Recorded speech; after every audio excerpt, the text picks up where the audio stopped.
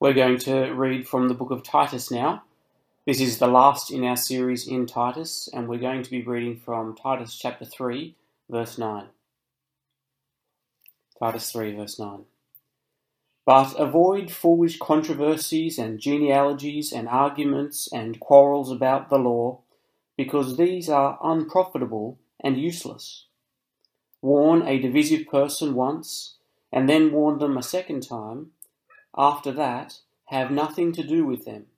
You may be sure that such people are warped and sinful. They are self-condemned. As soon as I send Artemas or Tychicus to you, do your best to come to me at Nicopolis, because I have decided to winter there. Do everything you can to help Zenas the lawyer and Apollos on their way, and see that they have everything they need. Our people must learn to devote themselves to doing what is good, in order to provide for urgent needs and not live unproductive lives. Everyone with me sends you greetings. Greet those who love us in the faith. Grace be with you all. Well, good morning, everyone. Oh, thank you. Good morning to all those who are watching online as well. Thank you for joining us. Technology can be very helpful in times like these, can't it? It's my privilege today to bring you the message from the final chapter, final section of Titus chapter 3. So if you have your Bibles open, please follow with me. And if you are able to watch the screen, you can do the same. Whenever we open the Bible, we should have expectations. We should expect that God will be speaking to us through his word. We should expect that the Bible will teach us. It will correct us and guide us. We should also expect to be challenged, to be in some ways made uncomfortable by what we read.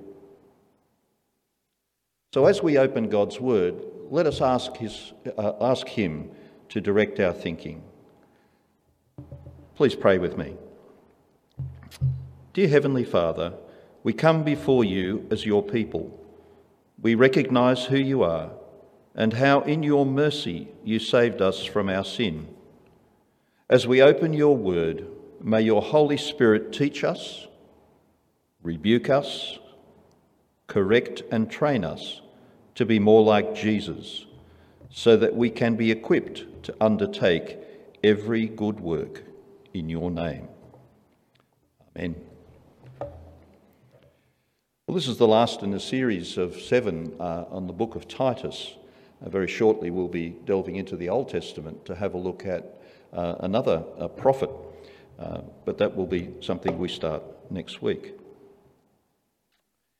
Nearly 2,000 years ago, Paul wrote this letter to a young man whom he left in charge of a church on the island of Crete in the Mediterranean.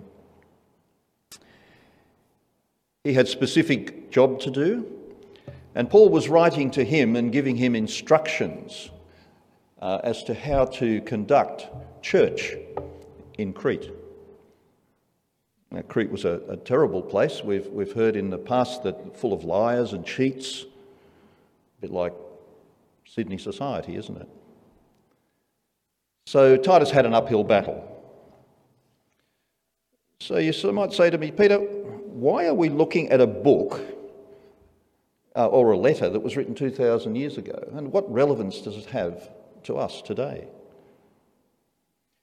Well, I want to suggest to you that not only does it have historical relevance in the context within which it was written, but also present relevance. But not only that, eternal relevance. For whenever we open God's word, we should have the expectation that he's speaking to us. His message is cutting edge. It's countercultural. No wonder Christians get into disputes with people in society. For our values and our views of the world are quite different. We are his children, and we are his children by the grace of God. Paul opens and closes a lot of his letters with that very sort of statement, doesn't he? In this letter, in his final remarks in verse 15, he says, "Grace be with you all." At the beginning of the letter, he says, "Grace and peace from God the Father and Christ Jesus, our Saviour." Paul is driven by the knowledge of God's grace to him. Titus too knew of God's grace through his relationship with God because of what Jesus did. When we open our Bibles, we expose ourselves to the influence of God's Word, and we understand what's in it through the power of the Holy Spirit. It's an enormous thing to think how God has given us grace through his mercy to be able to be reconciled with him. Formerly, we were his enemies, but now we are his family. So how does the Word of God impact upon us? And how does it change the way we do things? After hearing God's Word, how committed are we to changing those things in our lives that need change, that are pointed out to us through the reading of God's Word? These are important questions, aren't they, for us as Christians living in this place? Because they get to the very heart of what it is that we have committed to be part of God's family. Our commitment to being Christians ought to change who we are, what we think, what we do, and what we say. Our commitment to our God ought to shape our character. So how does that play out in our lives? What does it look like for you and for me? Well, for starters, we're called to be part of a community of believers. And being a community means that we must interact with each other, although that's fairly difficult when you have a mask on and you're confined to a seat. However, in this interaction, we need to be self-controlled, upright, need to be holy and disciplined. And these are the sorts of behaviours that we're not very good at, are we? We're called to be like, what we're called to be like doesn't come naturally. We need to learn how to interact with each other in this new community of believers because we don't know intuitively how to do it. We need instruction. We need teaching. We need practice if we are to behave the way God wants us. We need to spend some serious time learning from his word and also from each other as to how to practice being godly. While these instructions to Titus relate to the situation that he found himself in Crete, we can draw principles from this letter that are applicable to us as Christians today. And I want to bring these principles out under three headings. The first of them is that the people of God are to seek unity.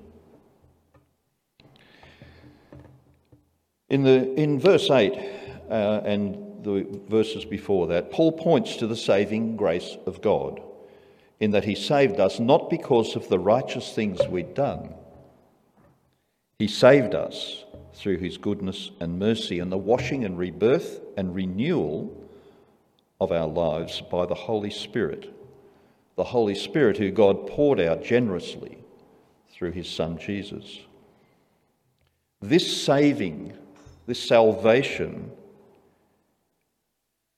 has made us heirs, having the hope of eternal life. And this is the thing that unifies us. We are under God's grace together. We are to be obedient, ready to do whatever's good. We're to be peaceable, considerate, and gentle. But like all human beings, we often lose sight of the direction of our actions, don't we? In dealing with this, Paul points out several actions that need to be addressed when they occur. He warns against having unprofitable, useless and foolish controversies, arguments and quarrels about genealogies, about the law. I was talking in our Bible study group, Monday Bible study group last week, and in doing some research, there are some denominations, some religions that spend all of their time, pretty well, arguing about nuances of the law. They can't agree on how many rules they've got in their code of behaviour, but at last count we think there's about 613, 614. But they're still arguing about that. Now, what's the point? That's what Paul is saying here. What's the point? If we get diverted into doing that sort of thing, we're missing the main game. I had a discussion with a Christian fellow at the Hawkesbury show some years ago. He came up to me and said, "What are you telling people?" And I explained using the model of 2 ways to live. And he said, "Well, you're not emphasising hell and judgment enough." I thought, well, okay, fair call. And then he started arguing with me about which version of the Bible ought to be used. Now, to me, that may be an example of being diverted from the main game. I'm sure that you might have instances where that sort of thing has happened to you. In the Cretan church, there were members who were spending time engaging in discussions that were leading nowhere. They were not fruitful. They were unprofitable. They were causing division. Whole families were divided. There were being disputes and all sorts of problems. And that kind of behaviour in Christian communities, all it does is create dissension, pitting one Christian against another. It distorts the gospel and does nothing to bring glory to God, let alone deal with the proper relationships that we should be having amongst ourselves. Titus is instructed by Paul to deal with this matter promptly. Don't let it fester. Deal with it. Warn the person. If they don't take any notice, warn them again. And if they don't take any notice, have nothing to do with them. Now, the warning is not punitive. It's more about correction.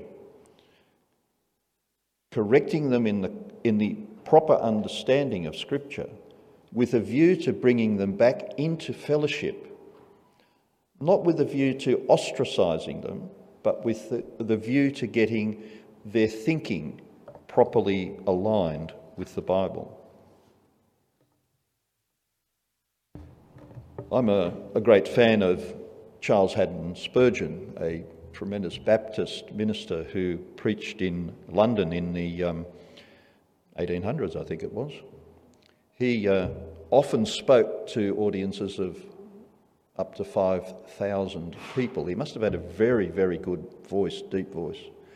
Sue and I had the privilege of not going into, but going past the Metropolitan Tabernacle in London, southeast London, when we were over there a few years ago. He has this to say. He talks about the foolish questions, but then he says this: "There are, however, some questions which are the reverse of foolish, questions which we must not avoid, but we must fairly and honestly meet. Here are some of them. Do I believe in the Lord Jesus Christ? Am I renewed in the spirit of my mind? Am I walking not after the flesh, but after the Spirit? Am I growing in grace? Does my conversation adorn the doctrine of God my Saviour? Am I looking forward to the coming of the Lord? and watching as a servant should, who expects his master. What more can I do for Jesus? He says that such inquiries as these are urgently needed. They urgently demand our attention. For if we have been given to foolishness in our arguments, we ought to turn that time to our critical abilities to service questions that are more profitable. He ends by saying, "Let us be peacemakers and endeavour to lead others both by our precept and example to do good."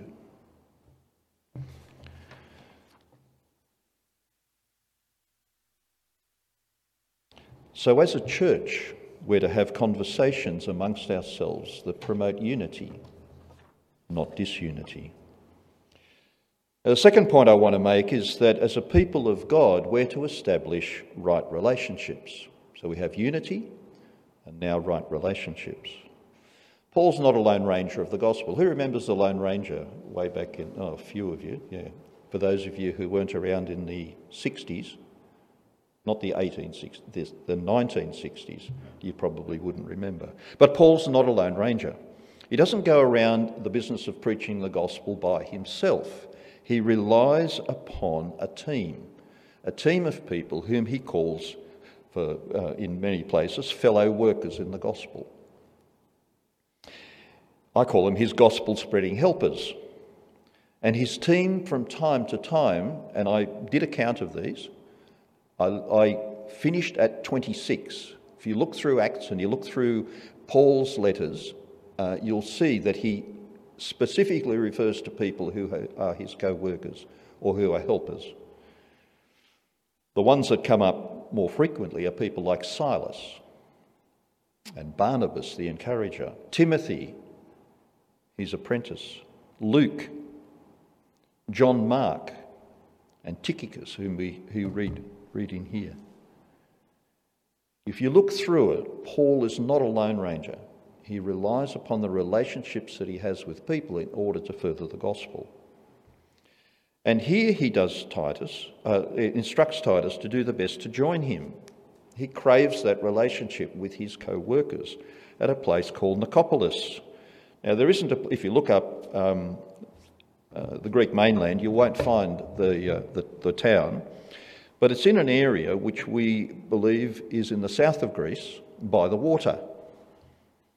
And Paul is wintering there. Now, who wouldn't want to winter in the south of Greece by the water? It must be a tremendous place, and I can identify with that. Now, in these verses, we see how much Paul thrives on companionship. He often mentions how he looks forward to the fellowship. It's a tough time being a gospel preacher in his day, as it would be today. He needs people around him to encourage him, to support him, to do the work with him. And my question is, how much do we yearn to be surrounded by other believers? How important is it for us to seek the company of other Christians? After all, we're the family of God, and we're going to be together for a long, long time. If you look around the room, get used to these people. They're going to be in heaven with you. As a church, we're to have conversations that promote unity, and as a people of God, we're to establish right relationships. The third point I want to make is that as a people of God, we want to maintain commitment to each other. Unity, relationships, and now commitment. The last part of these verses 13 to 15, not only does Paul seek the fellowship of other believers, but he keeps an active eye out for what else is going on around him, what his co-workers are doing, what their needs are. He mentions Zenas, he mentions Apollos, he mentions the Tychicus and Artemas. He needs to know, and he does know, what they're doing, keeps in touch with them. Now, I don't know about you, but I receive emails through the week, and one of the emails I received was from Rick, who's at home, not feeling the best at the moment. Now, apart from talking about upcoming events and the routine stuff, there was a letter attached to that from Ron and Michelle Jennings. Anyone read that letter? Yeah? Few?